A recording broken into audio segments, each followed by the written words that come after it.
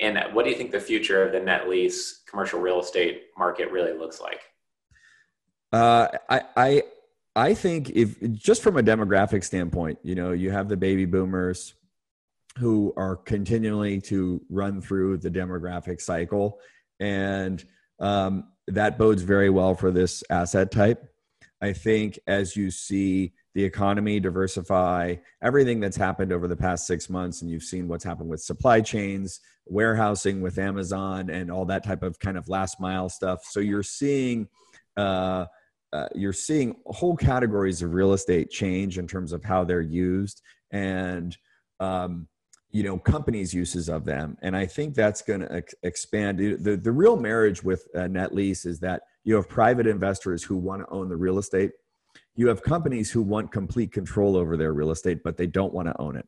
If they have an operating business, they're most likely making 20, 30% margins, or they should, hopefully they are, right, in their operating business.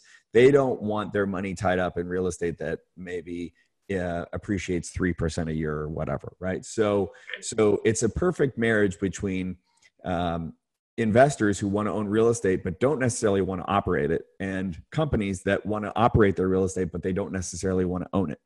So I see this trend continuing because it's good for companies, and also just the demographics of the investor pool in the country as people shift from management intensive real estate to this type of real estate.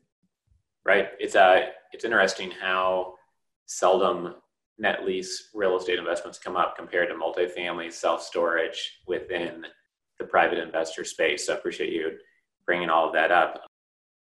This content was created by commercialrealestate.com. Access our community, investment databases, training, and live events by visiting www.commercialrealestate.com.